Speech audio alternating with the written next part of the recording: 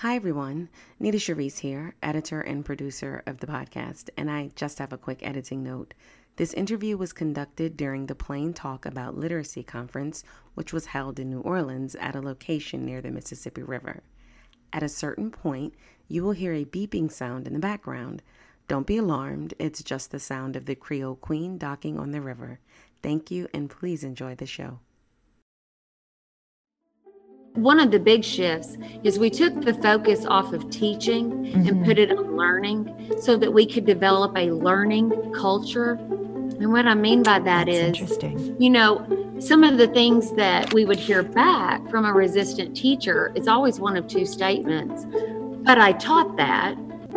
Or the other thing that teachers might say is, well, I know I covered that. And so we took the focus off of that, had it been taught or had the material, quote unquote, been covered. But what was the impact? Did the students learn it? And if they did not learn it, what are we going to do about it? The results, they've been immediate. And we had one of the biggest shifts in the state. It's almost magical when it all comes together. And I think to myself, this is what education is about.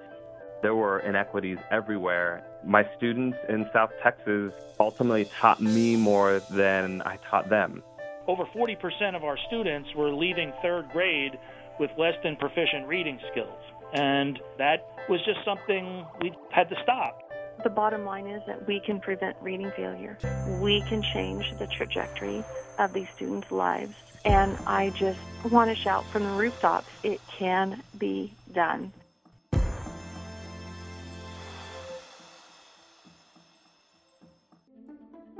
From Glean Education, this is Ed Leaders in Literacy, a podcast series that features educators and administrators who have made hard decisions about instruction, curriculum, intervention, and school systems to close the achievement gap and build equity by improving literacy. First, a word from our sponsors. Go ahead and state your name and title and what you enjoy about working here. My name is Mark Lonergan. I am the Director of Operations at Hegarty, and what I love most about working at Hegarty is feeling that what I do is truly making a difference in our children and growing them to become stronger readers. Hegarty's daily phonemic awareness curriculum is used by over 450 school districts nationwide. Learn how you can get started at hegarty.org. That's HEGGERTY.org.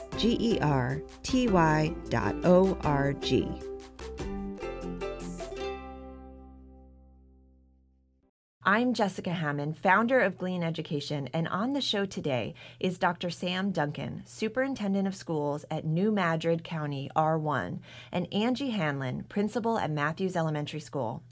In 2015, Matthews was identified as a focus school, one of the lowest performing schools in the state.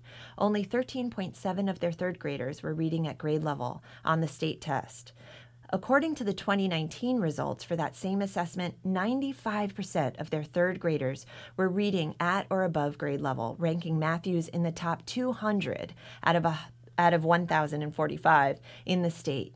Today we'll be chatting with Sam and Angie about the things they put together to make this happen. So welcome, Sam and Angie. Thank you so much for joining us today. Well, thank you, Jessica. Thanks for having us. This is a great opportunity. So take us to the beginning and kind of how you got involved in the school turnaround that occurred at Matthews, and then how you worked together to kind of bring this turnaround to a district level. Okay, well, I'm going to take about a minute and a half and go backwards. I'm in my 5th year as principal. Prior to that, I was the district instructional coach for both reading and math for 3.5 years. And during that time, I was also doing curriculum and professional development. We had given teachers research-based professional development. We had given them the research practices of John Hattie, explicit instruction by Anita Archer, professional development on the science of reading, but there was a disconnect. And the problem that we had and the mistakes we were seeing was the fact that we were experiencing pockets of success, a few teachers doing great things and really making some gains in their data, but we had two problems. We did not have building-wide success in any of our 5 buildings, and we did not have an entire district-wide success. And at the time, we really believed we could achieve those things through the role of the instructional coach working with administrators. So at that time, then Matthews Elementary, that's the school where I had been a teacher, came open. My former principal was retiring. And so I looked at that as an opportunity to go and see if we could just build it in one place and then maybe use that and collect the data, put the practices into place, and then maybe if we could get building-wide success there, we could use it to, change and transform the rest of the district. So that year, our state achievement scores came out very late. We had just had a new test the spring prior to me starting as principal. So I knew that the school scores had been on a decline, but I did not realize how low they had gotten. So I immediately put us on a self-imposed building improvement plan. Nothing formal. It was just something that we talked about as staff members. Now, as you can imagine, as happens in a lot of schools, there was some resistance to that because the teachers really thought everything they were doing was totally just fine. So we began to go a little deeper with research-based practices, but we still weren't getting huge gains. So then the scores actually come to us, and it was what I call a new meaning of low. It's like you mentioned earlier, around 13% of our 3rd, 4th, and 5th graders scored proficient or advanced on the state ELA assessment. And their end of year benchmark score, less than 20% of the students K-5 were reading at grade level. So we had a huge deficit and a huge gap to close. So a few months in, like I said, I call it a huge blessing, really came my way and dropped in our laps when the State Department identified us as a school that had entered turnaround status. Now in the state of Missouri at the time, that was called a focus school. That put us in the lowest 15% of schools. I've been asked so many times if we were upset or disheartened by that, but actually I saw that as a blessing because it allowed us the possibility to do 3 things. One, it really helped establish a true sense of urgency for the people that were holding out and thinking, I don't think we have that big of a problem. When the state comes in and identifies that it's a problem, it really helps establish that true sense of urgency. The other thing it provided our school was leverage, where we could go ahead and try some things and pilot some things that weren't approved district-wide, and we could do it under the umbrella of, but we are a focused school, so this is why we're doing those things. And then the third thing, and this was pivotal in the plan actually, I found out there was this small underlying condition, kind of some fine print in the focus school status. The budget of how we were able to spend the funds was allotted to the building principal, not at district level. It was the building principal. And then I could establish whatever professional development that I felt was needed for the building. And so I found that out at a meeting on a Monday, and the very next morning I had a literacy consultant and a leadership consultant by the name of Patty Montgomery of Schools Cubed on the phone by the very next morning. I had met her through some previous literacy consulting work. And what we were missing, and the reason why we weren't having building-wide success and district-wide success, even though teachers had been given research-based professional development, is we did not have the correct systems and structures in place. For an example, database decision-making is crucial to the work that we've done. We were collecting data, we were looking at it, but we were not going deep enough to truly use it for decision making. So What I mean by that is we were not using it to actually plan instruction and plan intervention. I feel like probably a lot of schools, we had a one size fits all intervention approach. If you were a tier 2, you received this intervention. If you were a tier 3 student, you received a different type of intervention. So with our work, once we started and adopted the systems, structures, and strategies of the Schools Cubed model, that made us take a laser-like focus on data, first of all, and then use the data to guide every single thing we did.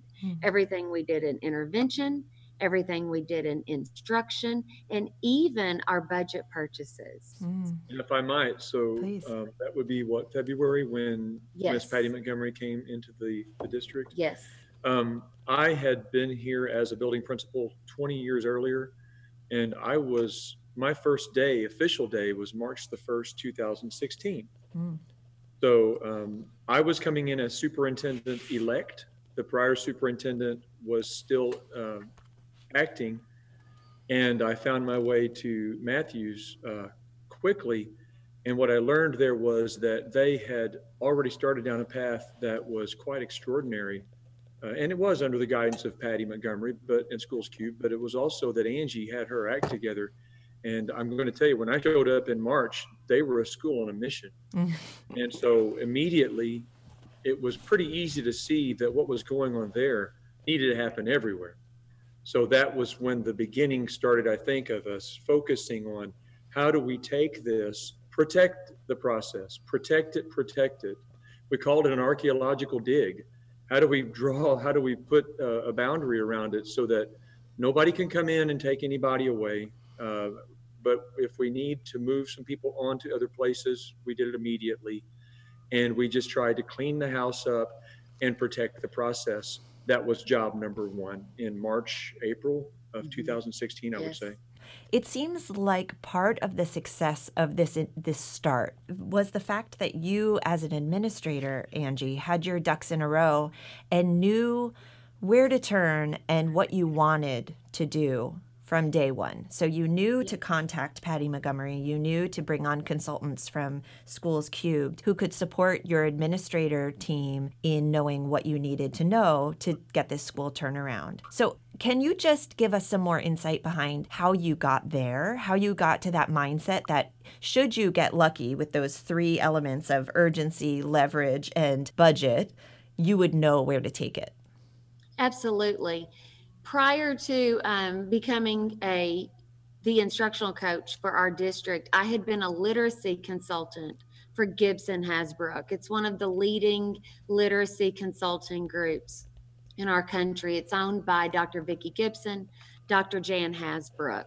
They've been the author of several of the reading programs by McGraw-Hill, and what they teach the schools that they go in and work with, and what they trained me deeply in, was effective literacy instruction. So I knew what that instruction needed to look like, what it needed to sound like, what should be in whole group, what should be in small group, all of those pieces. So I met, through Jan and Vicki, I met Patty Montgomery, and I actually met her. And this is so ironic, and I love the fact that I'm talking to you from Plain Talk. I met Patty Montgomery years ago at the Plain Talk convention. We went to dinner. I was explaining the problems that we were having in the role of instructional coach, and I told them, I know the teachers are getting the right information. And so Patty immediately said, even then, prior to me being principal or anything, she said, what schools are missing is the systematic and the systemic reform. It takes systems and structures. So that little nugget had kind of been delivered to me. And so, like at Plain Talk one year, I was in a room speaking with Jan Hasbrook about being an instructional coach. And in the room right next door was Patty Montgomery working with leaders and principals, because she teaches building leaders how to be true instructional leaders of the school. So I actually knew from Jan, Vicki, and Patty what was missing from the school. So I knew the power that she could bring if I could get her, if I would be fortunate enough to get her on site. And the other reason why I knew it had to be her is I knew that there were other places doing some of this work, but she had a 100% track record. And as I shared with you in an earlier conversation one time, Jessica, when I first met you, at the Focus School meeting, it was shared with us as leaders that, you know, this work would probably take 5 to 7 years. And they had the principals in the room go around and say how long they'd been in Focus School status. And there were building leaders in there that were on their 9th year. And I am the principal of an elementary school, pre-K through 5th grade. And I thought in 5 years, most of those students will have already left that building. I don't have 5 years. I don't have 7. I don't have 9. So I gave myself 3. And on the ride back after that meeting, I thought, what do I need to get this done in 3 years or less? And that was the thing that propelled me to send an email to Patty and say, you know, can I please have time to talk to you tomorrow?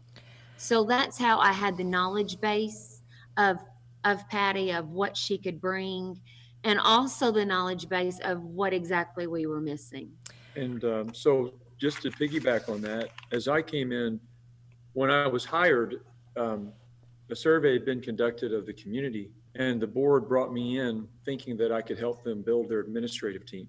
And that's something that I studied in my doctoral work and really enjoyed, was team building and becoming a knowledge creating organization where we actually can come up with new ways to do things. But also a big part of what I had seen that was successful was having third-party consultant or third-party evaluations conducted. I had not seen a third-party literacy consultant, but I had served 8 years as the Title I director in a neighboring district. And I was certainly amazed when I saw what Patty was capable of doing. And what I had to do was sort of take what the board had told me, which was, you know, they don't think our building leaders at that point are really instructional leaders. And perhaps even that the climate and morale issues and the trust issues we had, you know, the board was really concerned that the principals, maybe they had not really been trained. They didn't blame anybody. They just said, you know, I don't think they've ever been trained in any of this. And so when Angie and I put our heads together, it's like, you know, this needs to be everywhere. And we started asking ourselves the question constantly. And I do think this is key. From that point forward, we started asking ourselves constantly, when we saw something that started working, can this be replicated in the other buildings? And what would it take? And Patty just jumped right in. It almost became something where the three of us were, I would say pretty much immediately said, yes, this needs to happen. And we need to start with the principals, with the board principals. And that's how I think the moment where we said this needs to be district-wide, that sort of occurred to all of us probably. And for me, it was the opportunity of being able to become the best type of instructional leader from the very beginning. It was such a blessing that it happened in my first year, because I thought, you know, why not just learn to be the most effective leader I can be and have the biggest impact on the teachers here and the students here. And let's just get a resource in here to, you know, help me become that. And then as Dr. Duncan and I started talking, we really came up with this. After seeing the effect that this immediately had on student data and even the confidence and the efficacy of the teachers, we had a discussion where it really boiled down to this. We felt it was our moral obligation that after we saw the power of the work, it was our moral obligation that we could not allow the other schools in our district not to have the opportunity to do this work as well. And as we sort of maybe wrap that part of it up, although we were thinking that, I don't believe that any one of us was naive enough to think that the district, with what it had been through, we had had a financial crisis. As soon as I started, we lost 1/6 of our operating budget overnight. There was already a lot of distrust, and there were problems that were seemingly unsolvable in terms of the climate and the trust among the staff. And so what we had to do immediately was we had to consider how we would save the district financially, that all of a sudden was destined to be broke in 2 years, completely out of money. And we lost a lot of teachers. We cut 24 jobs that year. So as this was happening, we weren't naive to think that everybody would just say, wow, look at that. Isn't Angie wonderful? Isn't the new superintendent doing a great job? Let's go see what's happening up there and let's do it, let's do it in our buildings.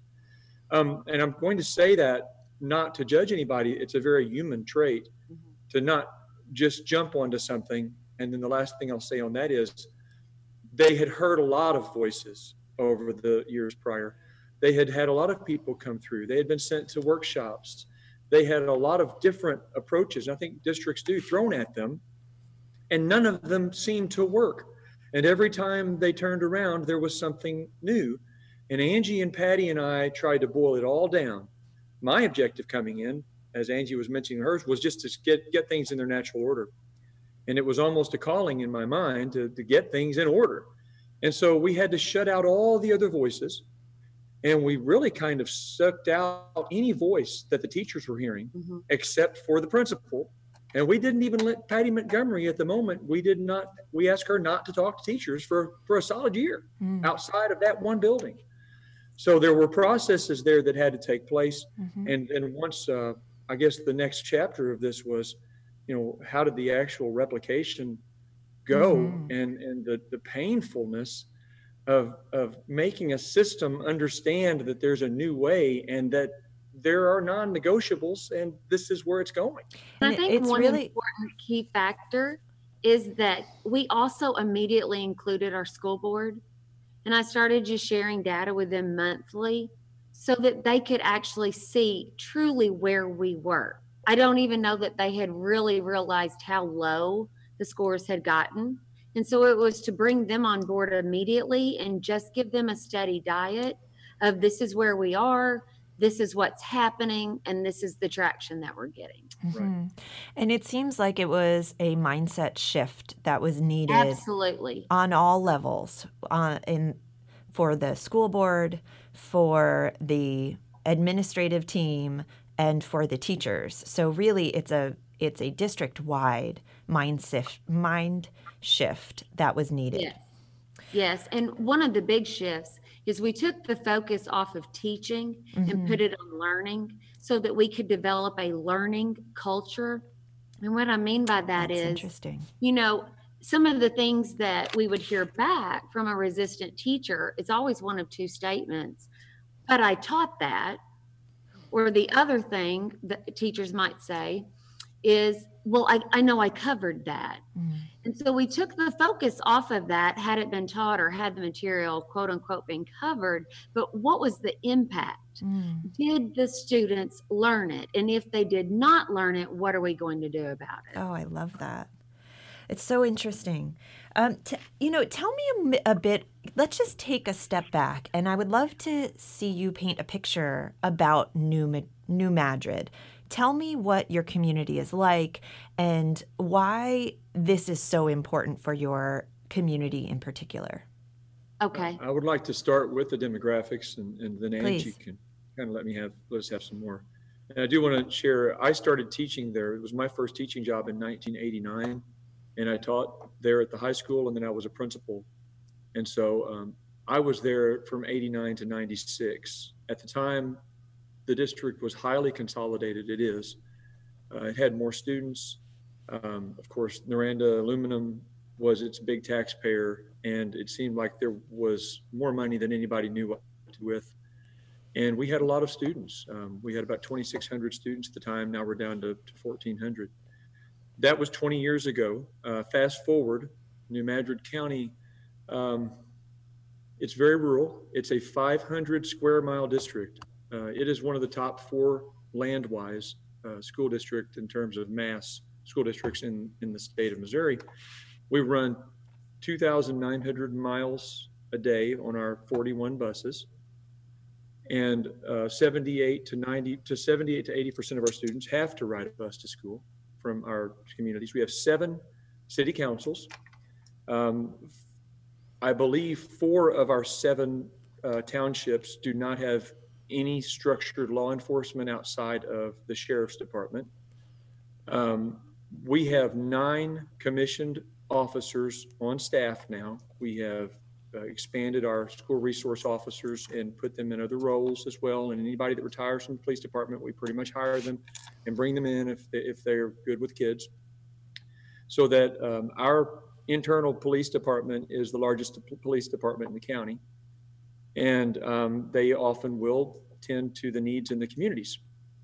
The other thing that's important is we are bordered by the Mississippi River to the east, and very proud community, national fishing tournaments. It is a proud community. It's a strong community. We're about, I believe our demographics, we're roughly 70% to 80% in every building, free reduced lunch. As far as poverty, and then we also have about a 30 to 40% minority population district-wide. And it varies from the 3 elementary schools. So we have 3 elementary schools that are spread out. It takes me 20 minutes to get to Angie's building from my office, which is located in the high school. And so the high school and middle school, 6 through 12, are on the same campus. Otherwise, we have 3 elementaries that are pre-K through 5 in 3 of the communities that are still strong communities in the district. So those are the overarching demographics. Before we get to probably the end of this conversation where we're going to share where the data is right now, it's very important, I think, to point out the makeup of the students that are in my building in Matthews Elementary. Very poor students. At this point, actually, our elementary schools, 100% of our students receive free breakfast, free lunch every day. Lots of drugs in the communities, heavy drug culture in the neighboring communities around us. I also frequently have to work with the children's division. Students move in and out of foster care, those type of issues. So we have so many issues going on that so many schools face as challenges when we think, well, can these students perform or can they not?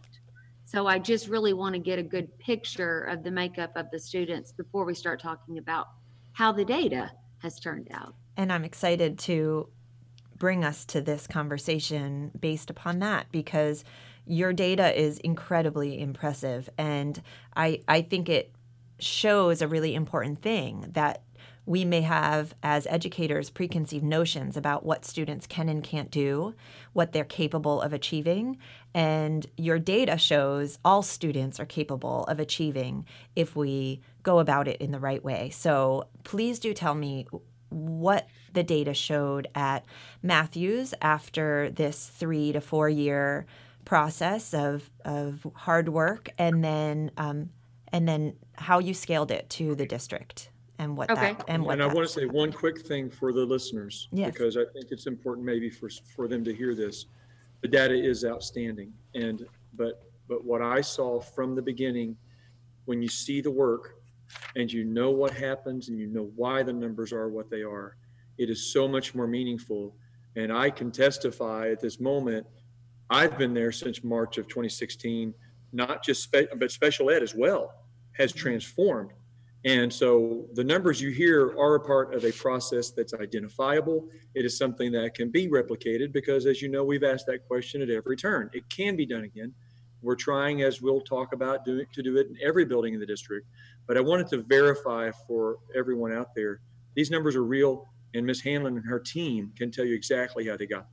I'm so glad, too, that you pointed out the numbers for special ed, because a lot of times when we talk about student data, we're talking about general ed data, and sometimes the special ed student data is omitted or including EL data, too. So I think it's really important to know that their data rose as well, and that you're including that in these results. So thanks for mentioning. Yes, and we did have a special ed revolution in our district that started in Angie's building. We went from 26% of our students district-wide being identified down to 12 to 13% now identified as special needs students, and that started in this building. That is such an interesting and important point. I think what that shows is that when instruction, maybe when the shift in focus is on to learning and not teaching, as Angie was talking about, and when best practices for instruction improve, that special ed rates actually can be reduced, saving districts potentially millions of dollars and supporting students better in the general ed classroom. But that is a fascinating and really critical point to make. You're correct. Absolutely. And we actually started changing special education and those students with IEPs through high quality, research-based, effective Tier 1 instruction. And that's where we started getting traction. We had students that were, because they had an IEP, they were missing the whole group in the regular ed classroom. That was one of the first changes that we made, that everybody was going to receive that whole group instruction. And then we got the whole group with such a detailed plan. Those whole group lessons were so systematic about what was going to be included in that whole group lesson. And then those students, when they would go to small group, they would see their teacher first at the small group table, and then they would leave the room for either intervention or to go to the resource room, the students with an IEP. But we really started gaining traction and closing the gap, though, with high quality Tier 1 instruction. Now, part of it, though, was and had to be a mind shift on the teachers, because I did a survey when our work first started. One question was, do you believe that certain students are good at math and certain students just aren't good at math? Do you feel that certain students will never be able to learn to read?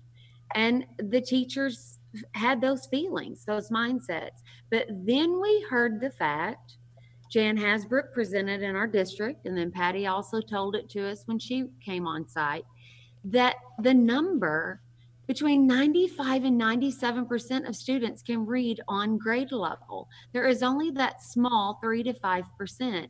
And I know so many people hear that and I think it's just completely unachievable.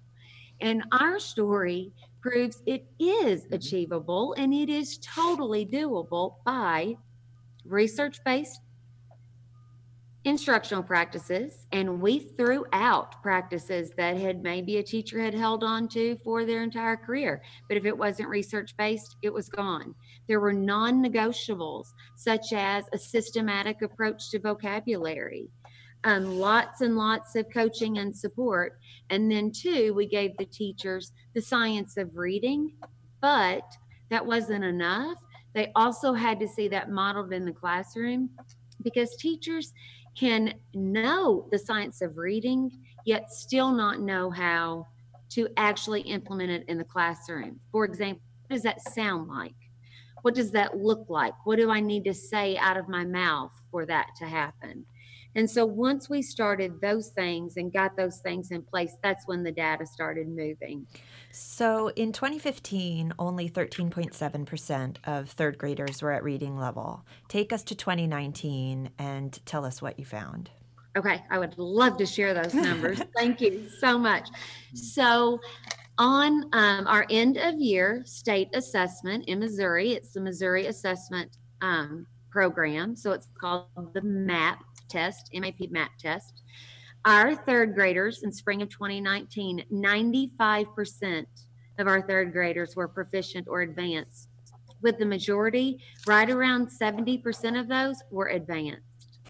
And that year's end of year benchmark scores for Ames Web Plus for the whole school, K-5, over 85% of our students were reading at the 50th percentile or higher. And we had less than 20% of students reading at that level before we began our work. And so did you see a gradual transition to these levels, or was there a dip at all in the first year of implementation? People who are thinking through possibly instituting this type of change, what can they expect from that data line and how it may or may not grow? We have 2 things that I feel are very encouraging to any other school or educator that's listening. One, it was gradual. So we did not go from 13 to 95 in 1 year. And it took a lot of work and a lot of persistence and a lot of doing everything with fidelity. But it was a gradual increase. We just kept getting, higher and higher, especially on our end of year reading benchmarks. The other thing, though, was that we did every now and then we did see a dip. Now, it came from our state had changed the standards and they had changed the testing. And so we looked at that as, we were very concerned in the beginning, but then you aren't quite comparing apples to oranges. So our motto now is a low number doesn't scare us, because we've got such a kind of pulse of where the students are, because we are weekly looking at the progress monitoring data, which I feel is so important. We're weekly looking at that, where in the past, we would only look at it at beginning, middle, and end of year benchmark. If a student drops from beginning to end till the middle of year, you've lost half of the school year. So now we have weekly meetings on those students. We aren't as nervous or as scared going into those end of year assessments. But we did have a drop. We had in our fourth grade from 2018 to 2019, it took a slight drop because the entire makeup of the classroom changed. The students in third that had been advanced, every one of those children moved out of the school. We had 13 new students that moved in last year into our fourth grade, and they were all intensive reds. So they had all scored below basic on their third grade test. But what we were able to do in that 1 year of instruction, a lot of those students we did not even have for 5 months prior to the test, we were able to eliminate the tier 3. Wow. We were able to get all of those students out of the below basic category and get them to either basic or proficient. And so that's one of the things that I think I love about our story, is because what put us in focus school status were 2 types of data. One, we had no child with an IEP that had scored proficient or advanced on the test in 2 years. Nobody. And the other item that put us there, our tier 3 students were completely trapped and stagnant. And so by doing the work, we immediately saw movement. Now that overall score, it just gradually went up. We had a big jump the first year, went to 66% building average, little bit of a dip with this change in test, change of standards, jumped right back up though, and now it's just steadily climbing. I need to insert one piece of information. The state does not readily give us what I'm about to tell you, but you can extract the raw data, and I did that. The numbers that we see, even though there was a dip, Matthews Elementary, their average scale score from 2017 to 2019 is their growth of their average scale score far surpassed any other building in the state of Missouri. Wow. And in doing so, they did that spanning the test change from 17 to 18, the test changed. So not only did they might have seen a little dip from 17 to 18, but the state threw a new test in. They admittedly didn't give districts enough time. So everybody dropped pretty much, but Matthews ran strong into the next test without even having enough preparation to do well on the 2018 MAP test, ELA in mathematics. They still, from 2017, changed the test in 18 to 19, grew faster on their average scale score than any other building out of the 1,970 school buildings that take the MAP test in the state of Missouri. It is incredibly inspiring and affirming to know what your population looks like, the amount of transient students that you have coming in and out of your school, and that with this incredibly focused core instruction and school systems that are in place, you're able to support these students' learning, even if they're only with you for a small amount of time and then they go back out of your school district. You're impacting them so positively. That is an incredibly important and inspiring message that we can support these transient students just as one small element of your population. Yes, because when the teachers become so skilled and knowledgeable at how to look at the data and then how to plan a targeted specific intervention for those students, no matter where they are. You know, we say it doesn't matter where they come in because they aren't going to stay that way. It doesn't matter what that beginning of year score is because it is not going to stay there.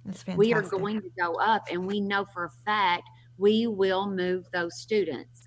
And if something happens, if we've done an intervention 3 weeks in a row and progress monitoring hasn't moved, we know we've got to change something. We have to increase the number of repetitions. We've got to go in and watch those students, give more specific feedback to those teachers. So when you have the systems, the structures, and strategies in place, things can change. The standards can change. The tests can change. The students can change. You can even change out teachers. But when all those things are locked in, solid, you've got agendas, you have the protocols, you know the work that has to be done, you can still make growth and gains all the time. Fantastic. Okay, and I just have a few closing things from what Angie said. So Plain Talk, 4 years ago, and here we stand. And tell us a little bit about Plain Talk for educators who are listening that don't know about what it is. I'm going to let Angie talk about Plain Talk, then I'm going to tell you what we gleaned from it the first year. It is, I think, the largest literacy conference in the country. And the beautiful thing that they do is they always have the top people in literacy here. You get the latest, the newest information, the newest research. It's the underground. It is, I mean, it is, you get the best information from the leading consultants in literacy. Like here this week, I've been able to listen to Anita Archer, David Kilpatrick, Doug Fisher, Jan Hasbrook, Deb Glazer. You literally get kind of that who's list of educators. Steve Dykstra's here. It's the people that are truly making gains and growth in education. So what I'd like to mention is 4 years ago, and Angie talked about the building being able to sustain itself. We talk about how fragile this is. Obviously, we have a sense of urgency that makes it work. And we do have the understanding, though, that, not only is this something we want to sustain, but it is fragile because people come and go, kids come and go, superintendents come and go for that matter, and principals. We've had a lot of turnover. And so as this is all so fragile with 60% turnover in the last 4 years in this district, 20% were just people that moved to other positions. 40% left us and were replaced. We averaged 10% turnover a year. How do you sustain something in that climate when your employees are turning over that fast? Well, a lot of things happen. First of all, we did establish a new way to interview. We have a rubric that works. Yes. Our leadership team, building leadership teams are in place. We went full PLC. Our building leadership teams are fully functional, and they interview the next building leaders, and they will put two before the board that the building leadership team and myself and as think are the next leaders based upon a criteria that the school board set. So the school board wrote their lead indicators. Number one's literacy, and one of them on the top is career tech ed. What are students going to do if they don't go to college? All of this having been said, sustainability is something that nags at us constantly. We have not arrived. We're still trying to sort through things. Yes. And I think that there are some underlying psychological features that the people doing the work that are closest to this system side have to understand. And that the other part is the people closest to the actual work have got to be sold out and sitting around the table and understanding why they're doing what they're doing causes them to be sold out, causes them to have the opportunity to let their guard down. And in the silence that we had, that I mentioned, where we just stopped bringing anybody in, I think we kind of found the things that we needed to hold on to. And the people closest to the system, the board, the district leaders, the people who were coming on board, saw how important it was that we carry those things under every curtain that dropped into the new way we would do business. And having said all of that, we have tried to replicate it. We have basically a year 3 school, which is Matthews. We try to say year 3, year 2, year 1, year 2, Madrid Elementary, and year 1 is Lilburn Elementary. We've had leadership changes in the other 2 buildings. Both of the leaders look a lot like Angie's background. They were both coaches in literacy. They were both classroom teachers in the elementary, and now they're in position to do great things. They understand, they can speak the language. There is a language to the science of reading that you have to understand and be able to attach to prior knowledge, either as a teacher in an elementary classroom or as a reading specialist or as whatever, all the wonderful experiences Angie's had, in order to make the system see how it needs to move forward. It's a very specific process that we didn't really know how to author it, but there it sits. So those are the types of things that I will say. And one more, we were able to do it and still stay in business and balance the budget 4 years in a row. Even the first year we balanced the budget. And we're not sure exactly how some of that even happened. But I'll tell you, there was a whole lot of prayer. It's a very important point concerning the budget, because I have heard that some excuses for not instituting this hard work of school change is that it'll be too expensive. We don't have room in the budget. We couldn't possibly take on instructional coaches. We couldn't change the curriculum. We couldn't change teaching practice. It's just too expensive. So that also proves that that's not necessarily the case, and that you're actually making room in the budget when you're reducing the costs of special education and you're improving student outcomes. And if I might say one more thing on that. So we are still down $2.1 million. We're down 10% in our operating budget from when I started still, even though we've built up a few things. And having said that, we didn't go out and hire people. We didn't go out and try to reduce class sizes. We started cutting. And we cut back until we figured out what it was that actually worked. And then we slowly have tried to rebuild our structure to have enough people. It doesn't have to be a $60,000 classroom teacher. I mean, it doesn't have to be the teacher at the end of their tenure that wants to be an interventionist now. It can be an assistant teacher. And you know, we don't want to not pay anybody all the money in the world, but we only have so much money to pay people. So I think that what happened on our end, I think it's like Angie said, I think that financial crisis, some people would say it's probably the best thing that could have ever happened because we got lean and mean, and that was our objective. And the other thing, we had made purchases in the past that weren't based on anything, that were not based upon the data. Now when we make a purchase, I mean, we've got evidence as to why we need that, such as the program of Hegarty. We knew we needed that because our students were so weak in phonemic awareness and phonological awareness. And so we just started making smarter purchases based upon data. Where's the evidence that that's what we need? Where's the evidence? I know that we had been guilty of purchasing curriculums just because, I mean, they had beautiful illustrations in them, or, you know, and we would not go and look at the validity, the reliability, the evidence of effectiveness of those programs. And so it was also smarter choices in looking at things and buying things because our data told us that we needed them. And it brings me to my last question for you, which seems like one thread of your success is based on your dedication to data and your ability to be transparent with the people within your district. So tell me a little bit about the importance of transparency with respect to these elements of data for your teachers. Were they aware that only 13% in 2015 of the third graders were reading at grade level? And how did that awareness shift their mindset to enable this change? Well, the teachers, when I first put the numbers up after we had gotten them, and you know, we were in a faculty meeting in the library, they argued about those scores. Their first thing was, there's no way those scores are that low. And so it took a little bit of time for them to own the scores. But this is what I said to them, and this is what we still cling to. I said, we have to own the data. No matter what it is, no matter what the number is, we have to own it. And we have to own the responsibility and own it and take accountability for it. Because if we don't own that 13%, then when it goes higher, we are not going to be able to own those scores. And so Dr. Duncan alluded to earlier, now when we have had growth and change, we can tell you exactly specifically what it is that we've done, because the work has been so transparent to everyone. Every single staff member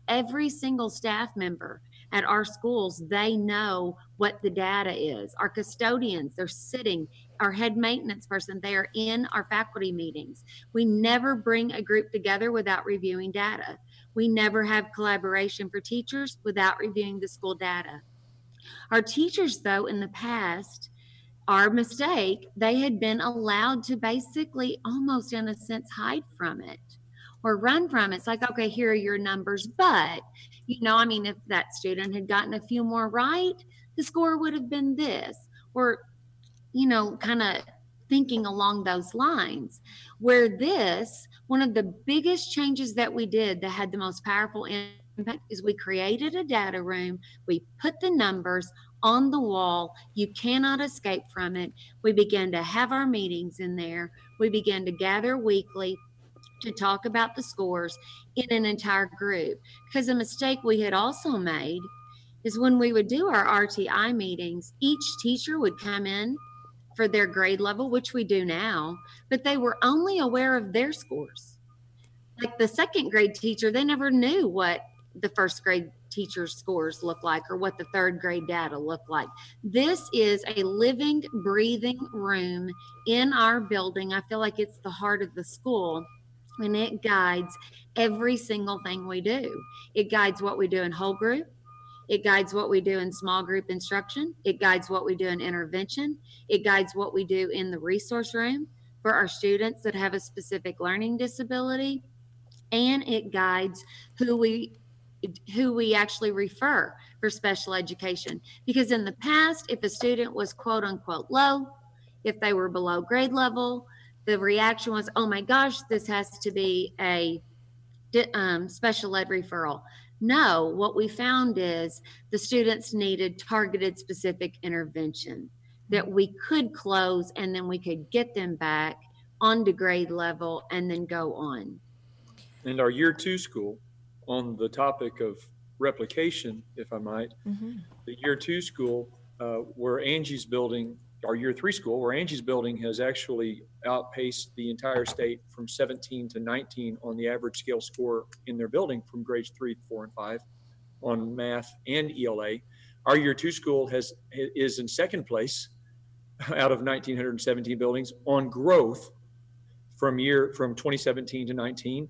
And our year 2 school outpaced every other building in the state, including Matthews, for 18 to 19 in scale score, average scale score growth on ELA and math. Now, these are buildings that are not yet at the top as far as the status points in Missouri. If your average scale score is 450, you may be the highest average scale score in the state. But Matthews Elementary went from the 1700th to the 8th in the state on their average scale score for ELA in 3 years. And New Madrid Elementary went from 1,820th out of 1,900 schools. We were in the cellar. They went to 404 in growth.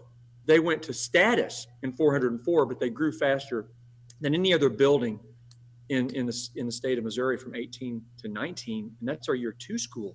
So the big picture on the wall that we painted originally, as I was mentioning, Plain Talk, was 4 years ago. We heard somebody here present high collective team efficacy. And then we started thinking effective use of data plus high collective team efficacy. If they know it and they can show you how they did it and they can show you the numbers and they know how they got them, it is going to, your growth, your success is off the chart. And we do reflection at all times. Our staff meets every single Friday afternoon. The teachers bring in a sheet that they've talked about. I mean, they've already answered. They've looked at their progress monitoring scores. We have dotted it on a card. If the student, who has made progress, who has not, why not, Is there any class that's had multiple students not make the growth for the week? And the data tells me as the building leader, and I think this is such an important point to point out, it tells me where I need to devote my time the following week. It tells me which room I need to be in, which intervention room I need to be in, which students I need to keep an eye on, and, you know, sit in there and listen, and just constantly to be giving feedback, to constantly be working to close that gap. It is relentless work. It is daunting. It never, ever stops. I've had people ask me since we were able to exit Focus School, they said, "Oh my gosh, aren't you so relieved that you can back off for a little bit?" And I tell them it's the complete opposite of that. Because now that we've gotten here, now we've moved into sustainability. But we are confident now. I mean, as a staff and as a team, when we come together, we know, one, if we don't know the answer, we won't stop until we get the answer. And that happens a lot. I can't tell you how many times I reach out for answers.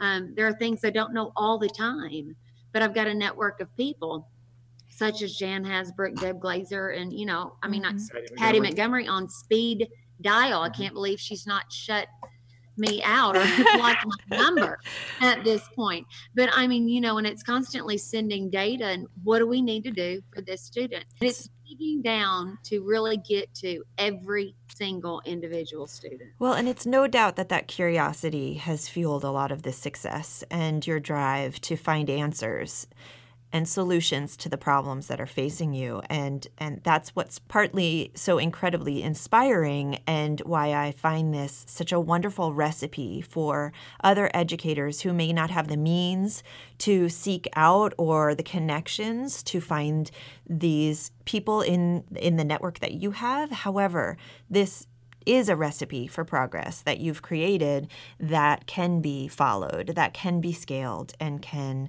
happen in other places as well. Absolutely. And it's just always, our phrase that we use is, we always strive to be better than our best. It's just a constant pursuit and diligence to be better than our best. You know, just to see really how high can these numbers go? How high can these students achieve?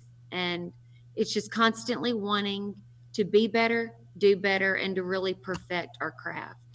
It is so exciting, and I just want to say thank you to you both for taking the time to talk to us about this, sharing your recipe for progress, and your commitment to hard work and to students. So thank you very, very much for your time today. Well, thank you, Jessica. It's been lovely to meet you and talk to you, and thank you so much for the opportunity to share our story and what we've learned. Very meaningful. Thank you. If you'd like to learn more about Dr. Sam Duncan, Principal Angie Hanlon, or their work at New Madrid County R1, take a look at their website at nmceaglenation.com. Thank you for listening to our Ed Leaders in Literacy podcast. To find links to the articles and resources mentioned in this podcast, go to gleaneducation.com/Ed Leaders Podcast and access them in the show notes. Bye for now.